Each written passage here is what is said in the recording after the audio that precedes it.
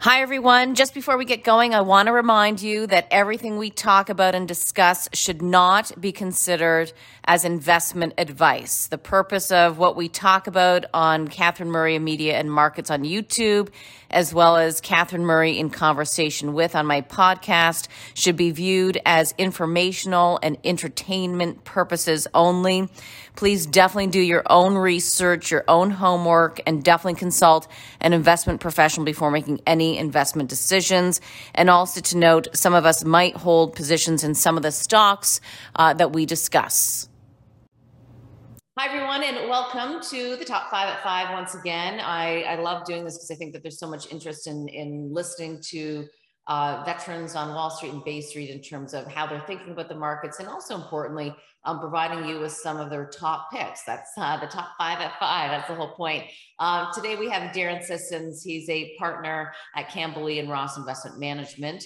Darren, great to be with you today. Thanks again for your time. And good to always have these discussions. So thank you. Yeah, thanks for having me. Darren, I want to first get your kind of quick top-down view, even though this is so stock focused, the point of this conversation. But given all the volatility and uncertainty surrounding inflation and the Ukraine-Russia war, what is your top-down view these days? Yeah, so, well, the war itself, I think there are two narratives in the market. The one predominant narrative in Europe tends to be the Ukraine conflict, and I think that's a separate animal. And then we have obviously the interest rate story, which is really a regime change. And I think one narrative will ultimately come to dominate, and we'll see that. But for now, let's run with the narrative that's the interest rates, because we're in North America, and that's the sort of the story here. So I do think we're having a regime change where previously it was very loose liquidity conditions. Obviously, excess liquidity caused bubbles in housing. Caused bubbles in a lot of the equity sectors, particularly very high growth sectors. Cathie Woods obviously saw a lot of run up in her names. But as that dynamic has changed with interest rates, and especially, like, for example, Canada raised interest rates 50 basis points last night. The Kiwis did the same thing, but 12 hours earlier because they're a day ahead. And then we've also seen we have expectations the US is going to do 50 basis points. So really, we're moving towards a situation where money is going to start costing, reasonable levels, and the expectation it's going to cost even more moving forward. So that's going to change in many ways what's happening in the market. It's going to cause a rotation into different segments, and it also creates a very large scope for policy errors. If, for example, the Federal Reserves and the other central banks push too far and then are required to correct. And I think the issue is going to be is really the overall level of debt in the system, be it government, be it corporate, and be it personal. If interest rates are raised too quickly, it will cause a situation where bankers will be given the keys to various houses, properties, and corporations. So the central banks are really in a difficult situation, but they do have to start managing inflation, and that's really the underlying issue. Do you fear, or are you positioning for a recession? I do think we're going to have some form of slowdown. I think that obviously Europe's slowing down because of the conflict. You've got China largely, well, to some degree offline because of the zero COVID policy. And then you've got high energy prices. That's somewhat of a toxic brew. So I do think we're going to see slower growth. Whether it falls into a technical recession, which is what two consecutive quarters back to back, that will in many cases depend on the individual countries. But I definitely wouldn't rule one out, but I don't think the base case is 2022. I think it's more 2023, later 2023, and definitely if central banks get the calibration of interest rate movements wrong. If they do, we could go into a recession, obviously a lot quicker. Okay. With that said, what are your top picks these days? And I know you have a real focus on energy. Why don't we start there? Actually, I wouldn't say we have a huge focus on energy. We do have energy in the program, and I think that the energy trade is largely tied, rightly or wrongly, to the Ukraine conflict. Russia is obviously a big supplier, and there's real question marks around their continuing supply. So really, with that in mind, with three names that we would suggest, I think, and they've had quite good runs, would be Equinor. Obviously, out of the Nordic region, we've owned that for a long period of time. so obviously the national champion as well, to former Statoil, Shell, and Suncor here in Canada, for different reasons. I think Equinor is going to benefit from really the concerns around Russian oil and gas going offline. And obviously that's created higher energy prices. Shell, I think, is somewhat of a composite story. It's obviously been the forefront of ESG movements, so it's paid down debt, it's moved into the renewable space, and is spending a significant amount of capital moving into the renewables area. And obviously with a good balance sheet, much better than it was going into COVID. And obviously the scope for buybacks and dividend increases. So that's an interesting story. And then really locally here for Canadians, Suncor, it's just a smaller scale Shell. They've got some renewable projects going on. They've obviously got a big oil base out in the Western Canada. So I think that's kind of how we're thinking about it. But I would suggest people perhaps start thinking about de-risking. If you've made good money, significant gains on your energy, you might want to take some profits here. You don't want to ride these trades up and down, because if there is a definitely a conclusion in Ukraine, then oil is going to fall and the energy names will fall. So just beware on the energy exposure. With respect to energy, I mean, the long-term bullish secular argument, which doesn't sound like you are in that camp, is the fact that we are and will be in a bullish secular move for energy, because there hasn't been the development for the past 10 years that, the CapEx and the money that used to flow into the energy sector hasn't been there for 10 years. We don't have the supply. You can't just turn it on quickly.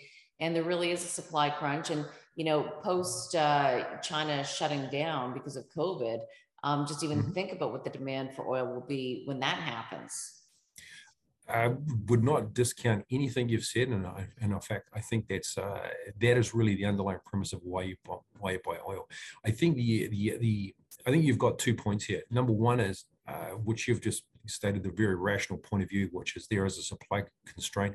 Very much ESG are pushing mandates such as they sue Royal Dutch Shell, and then subsequently decided to stop the lawsuit after Royal Dutch Shell wanted to counter. You've got the Greta Thunberg effect. How dare you? All of that routine has led to banks, for example, getting pressure of lending into, for example, the Canadian oil patch and so forth. That is going to be a structural headwind, and I do think there is going to be some rethinking around that issue. There's also the issue in Europe, for example, which has much more dense populations and more of a dense landmass. The electrification of the grid is obviously an opportunity, but there's still not enough grid investment. There's still not enough generation capacity to offset the carbon loss. So definitely the underlying thematic is, but our view, rightly or wrongly, is that the transition to electrons for transportation is going to take a lot longer, and it will be a number of solutions. It will be hydrogen. So we have obviously exposure in the hydrogen space. That's a different discussion, but so I do think it's going to be a composite mix, but I do think at these levels, the amount of cash flow that's coming off the debt structures, which are very attractive, and the opportunity for buybacks and total shareholder returns makes some sense for energy moving forward. And I do think the transition away from carbon is going to take a lot longer than a lot of the environmentalists are expecting. And perhaps the other unintended consequence is that if you start investing and pushing capital into the electron space, the Teslas and so forth, where's that generation going to come from, and at what cost? And that is really the unintended consequences that's not being fully fleshed out. With respect to one of your names, Equinor, I'm not familiar with that company. I mean, in terms of really having watched it for years, can you give us a little bit more granularity? And is it an ADR? Yeah, so it was the former Statoil, which is the Norwegian.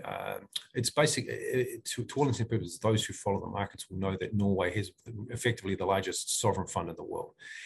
That company formed the premise of where all that capital came from, and over time, obviously the Norwegian government has sold down, and the company was previously named Statoil. They changed the name 4 or 5 years ago to Equinor.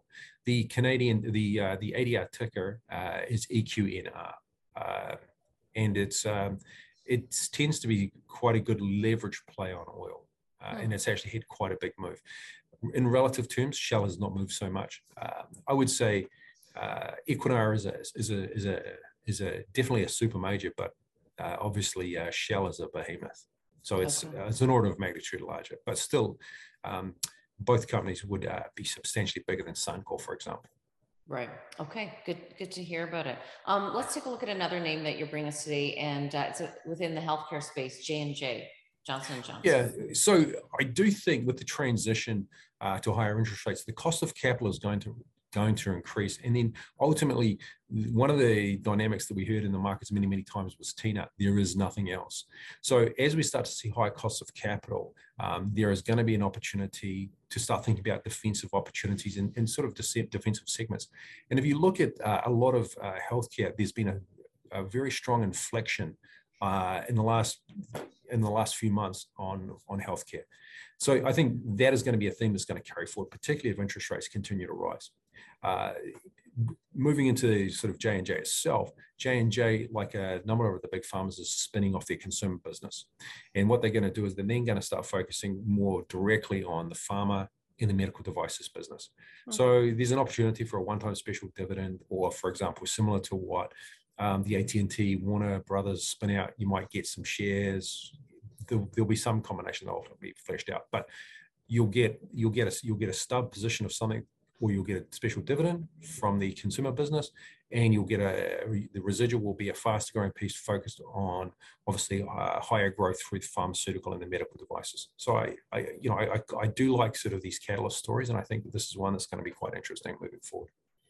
What was the company's rationale for spinning out the consumer business? One of the reasons why I've kind of always liked J&J in many ways is because I actually liked the medical side of the business with the consumer side, because it kind of acts as a bit of a balance for difficult times in the market. And that's a great story. And if you look at the sort of the dividend aristocrat element of J&J, that was obviously some of the underlying premise: stability of earnings, growth earnings.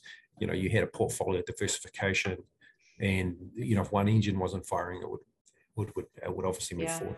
But what effectively has happened is management see more opportunity in the pharma side of the business. And obviously, they're relatively recently, they made a large acquisition, and it moved the needle of the underlying level of pharma exposure north. And I was always of the view that there was either going to be another medical device acquisition, or there was going to be another consumer acquisition.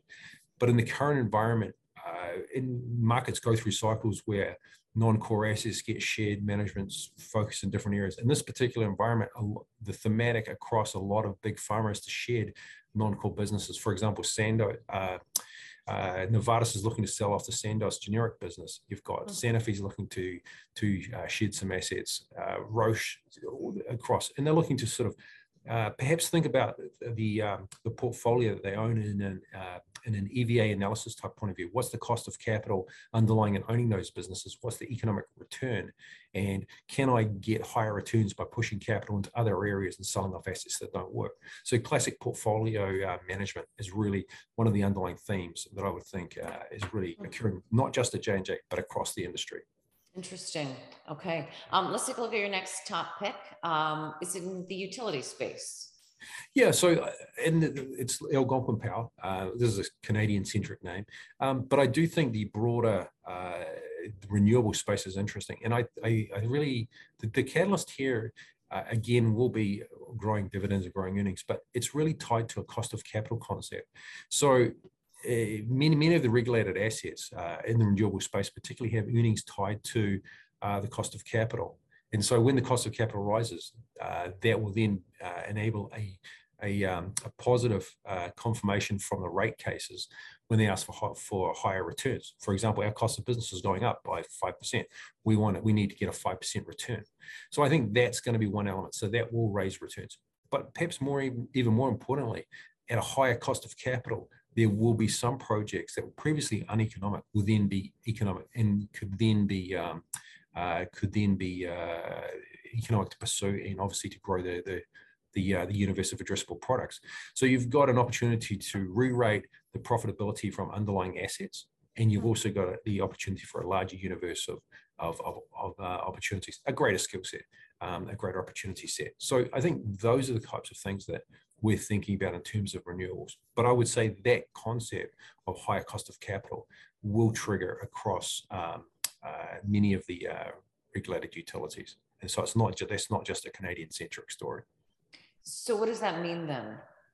So for example, let's say, for example, when you break down the cost of capital, you'd have a debt cost, you'd have an equity cost. And it's effectively the inverse relationship to what's happening to tech. For example, as interest rates rise, you have to have a higher return to justify an existing multiple. If you've got a lower multiple and the cost rises, then you're going to get higher earnings. So they should talk to, higher opportunity, and just in terms of multiples, but also it should lead to higher revenue growth. Because if you have a regulated asset and when management go to ask for a higher return on the assets, they will go to the regulators and say, okay, well, historically we were earning 3% on this asset. Our cost of capital was 2%, for example. So the net spread was 1. If the cost of capital rises to 4%, then they should be allowed to maintain their profit delta, and they'll argue for more. And so, if interest rates move up significantly, that will increase those costs. Got it. And how has the stock performed? I had a technical analyst on a couple of weeks ago, and he was really highlighting the utilities to us. How has Algonquin performed? So, I think the answer is depends on how long you've held it. So, what happened was, and I think the inverse of what I'm telling you happened last year when there was an expectation that interest rates were going to rise, and they didn't. And perhaps the best example is look at a company like Ørsted, which is the global leader in offshore wind. Their chart went meaningfully down. And I think the argument now would be that in a rising interest rate environment where people are going to be looking for income as opposed to a growth return, where will they go to? They'll go to companies that have the ability to grow their earning streams. But in full disclosure, utilities are not major growth engines. They are stability, and they also tend to be somewhat growth. So if you can combine a underlying growth thematic with a growing dividend, that's probably an attractive opportunity for certain types of investors. Absolutely. All right, Darren, we will leave it there. Thank you so much for your time and your ideas today. We've got Energy, we've got Algonquin Power, and J&J. Thank you. Thank you. Have a great day. Stay safe. You too. Thanks. Bye. Bye.